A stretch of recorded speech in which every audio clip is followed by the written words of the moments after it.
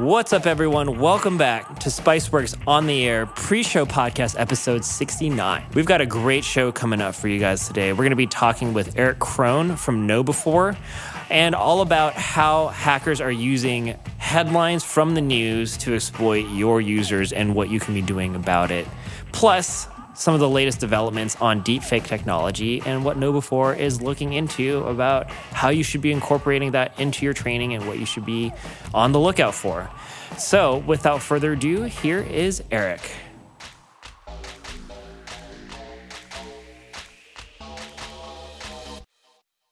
All right, on the phone today, we are joined by one of our favorite guests on the Air. We're excited to have him back representing KnowBe4 as one of their info security evangelists, Mr. Eric Krohn. Eric, welcome back. How's it going today, sir? Man, it is always great to be here. I love doing stuff with you guys, and I'm sure you say that to all the people, though.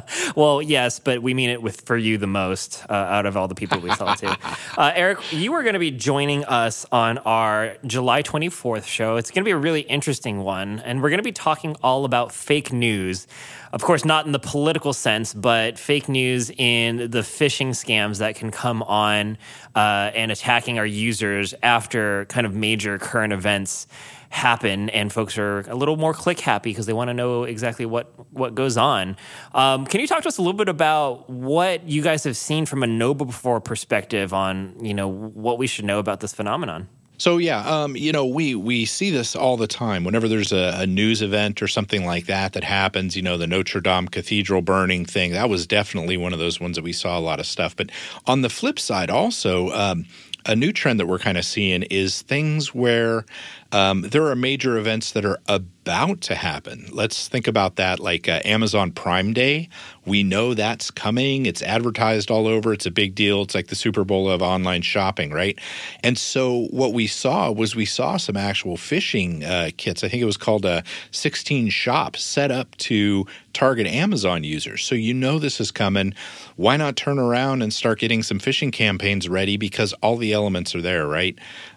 Urgency, you got those lightning deals that happen with Amazon Prime Day. So they're going to be limited in time. So pop some of that stuff in there. We know that they're leveraging stuff like that. So it's pretty crazy, frankly. Mm-hmm. And the Amazon makes a lot of sense, right? Because then you put up a fake Amazon page, have people log in, and boom, you've got people's account information. They can order whatever they want. But the Notre Dame Cathedral one was interesting to me because, that was obviously a big news. It was all over the internet, social media, et cetera. But what exactly were the bad guys trying to do during that whole thing while that was going on?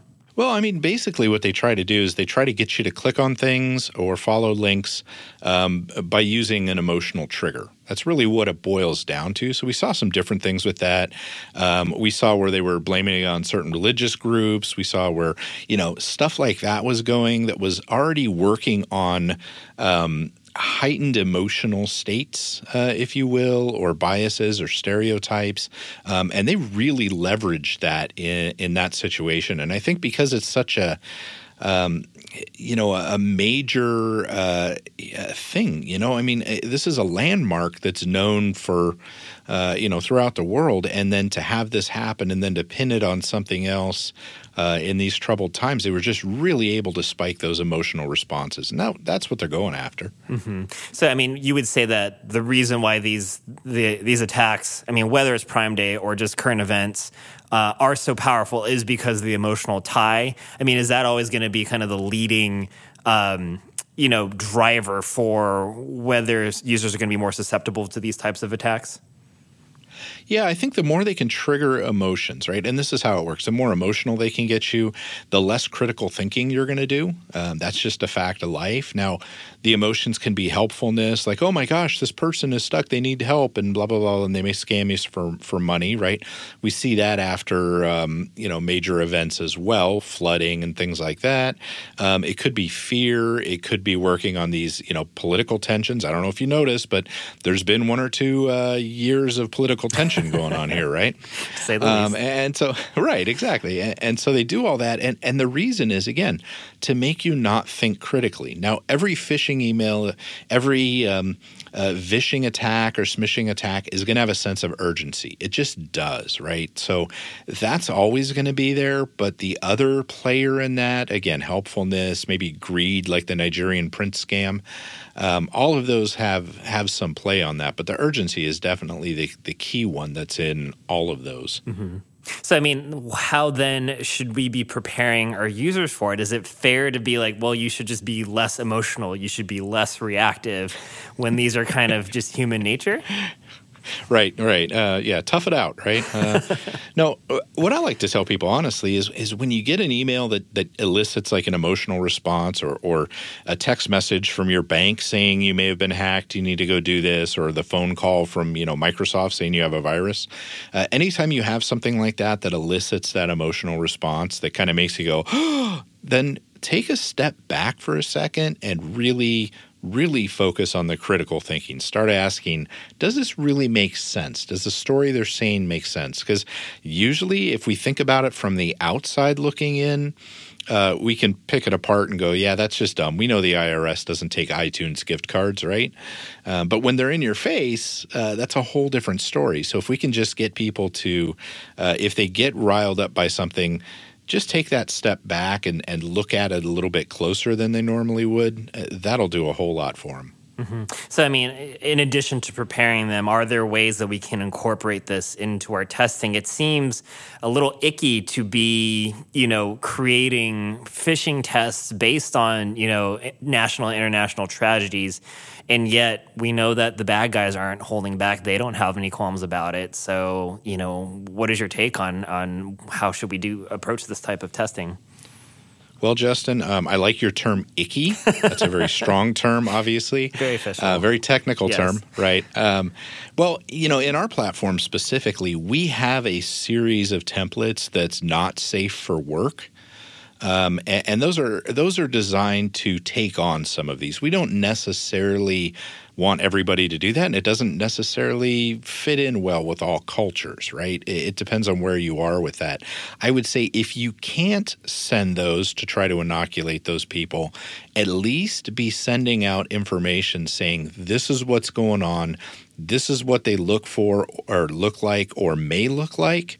So keep an eye open for these just to get people thinking about it, even if you are in a situation that you may not be able to send out some of these edgier ones. Otherwise, yeah, you're right. I mean, if we don't prepare the folks for this and they're not aware of it, then they're easy prey. All right. Well, that is great advice, and we'll certainly talk about that on the show. I did want to switch topics a little bit because I understand you are also, in addition to fake news, from a phishing perspective, some of the evolutions in deep fake technology are also sort of on the cusp of being able to exploit users in the same way. And this is something that you've been researching. Can you tell us a little bit more about what you've been looking at? Yeah, it's pretty scary, the advances that we're seeing. And at first it seems kind of like innocuous, right? Like it's fun stuff. If you think about some of the filters like Instagram stuff with face swap and all that.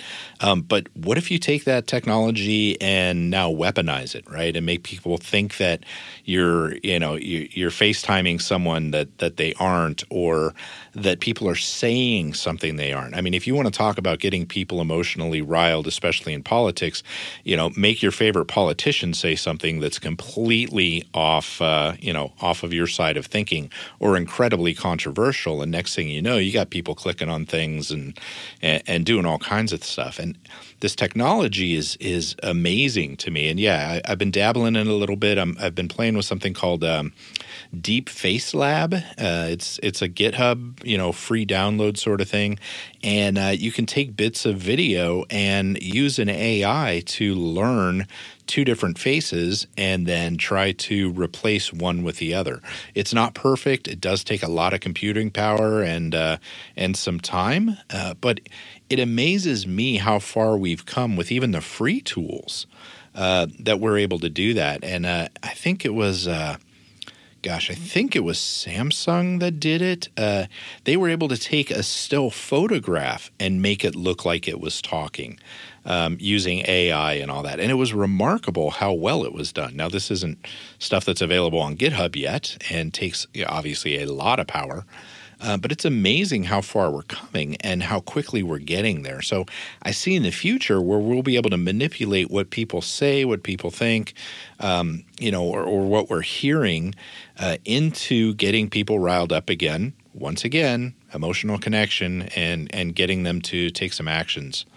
It's pretty scary and cool. Mm-hmm. Yeah, I mean, how do you anticipate these being, exploiting users or, victims' emotions in a way that would be, financially beneficial? I understand kind of like the political disruption element of it, but do you see it being something where folks could be tricked into giving login information or financial information or something like that? Oh, absolutely. I mean, imagine this. Imagine your favorite politician says something that's completely, like I said, off base with what they're normally saying, and then at the bottom of this link with that video, it's come sign the petition to tell them they're a fool, and you have them give up a bunch of information. Hey, we need your name, we need your address, we need your social security number because you're a voter. I mean, if you get someone riled up enough, they're not thinking about that. They're just like, "Rawr!" We're going after it on the internet here, and it would be so easy to leverage that into being able to gather some of that information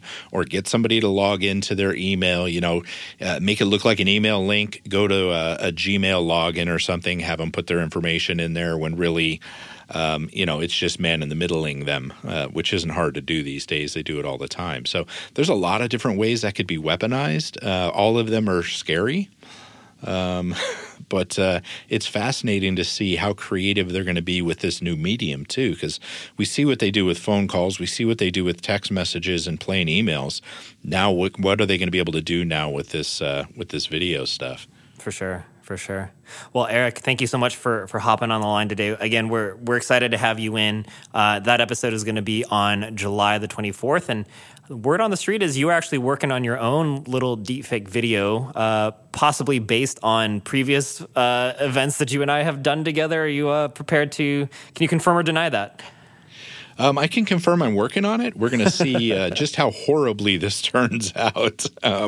It is like I said, it's a interesting technology that does have a lot of factors involved, but I'm pretty decent. I can come up with something that at least gets the idea across in time for our little soiree there. So we'll see how that goes. All right. Well, you guys are definitely not going to want to miss this. Again, make sure to check that out for more information about this episode and all things on the air. You can follow us in the Spiceworks community at community.spiceworks.com/on-the-air. And until then, Eric, good luck with that video. We hope to see it, and we can't wait to hang out with you here in Austin. See you soon. Take care, Eric.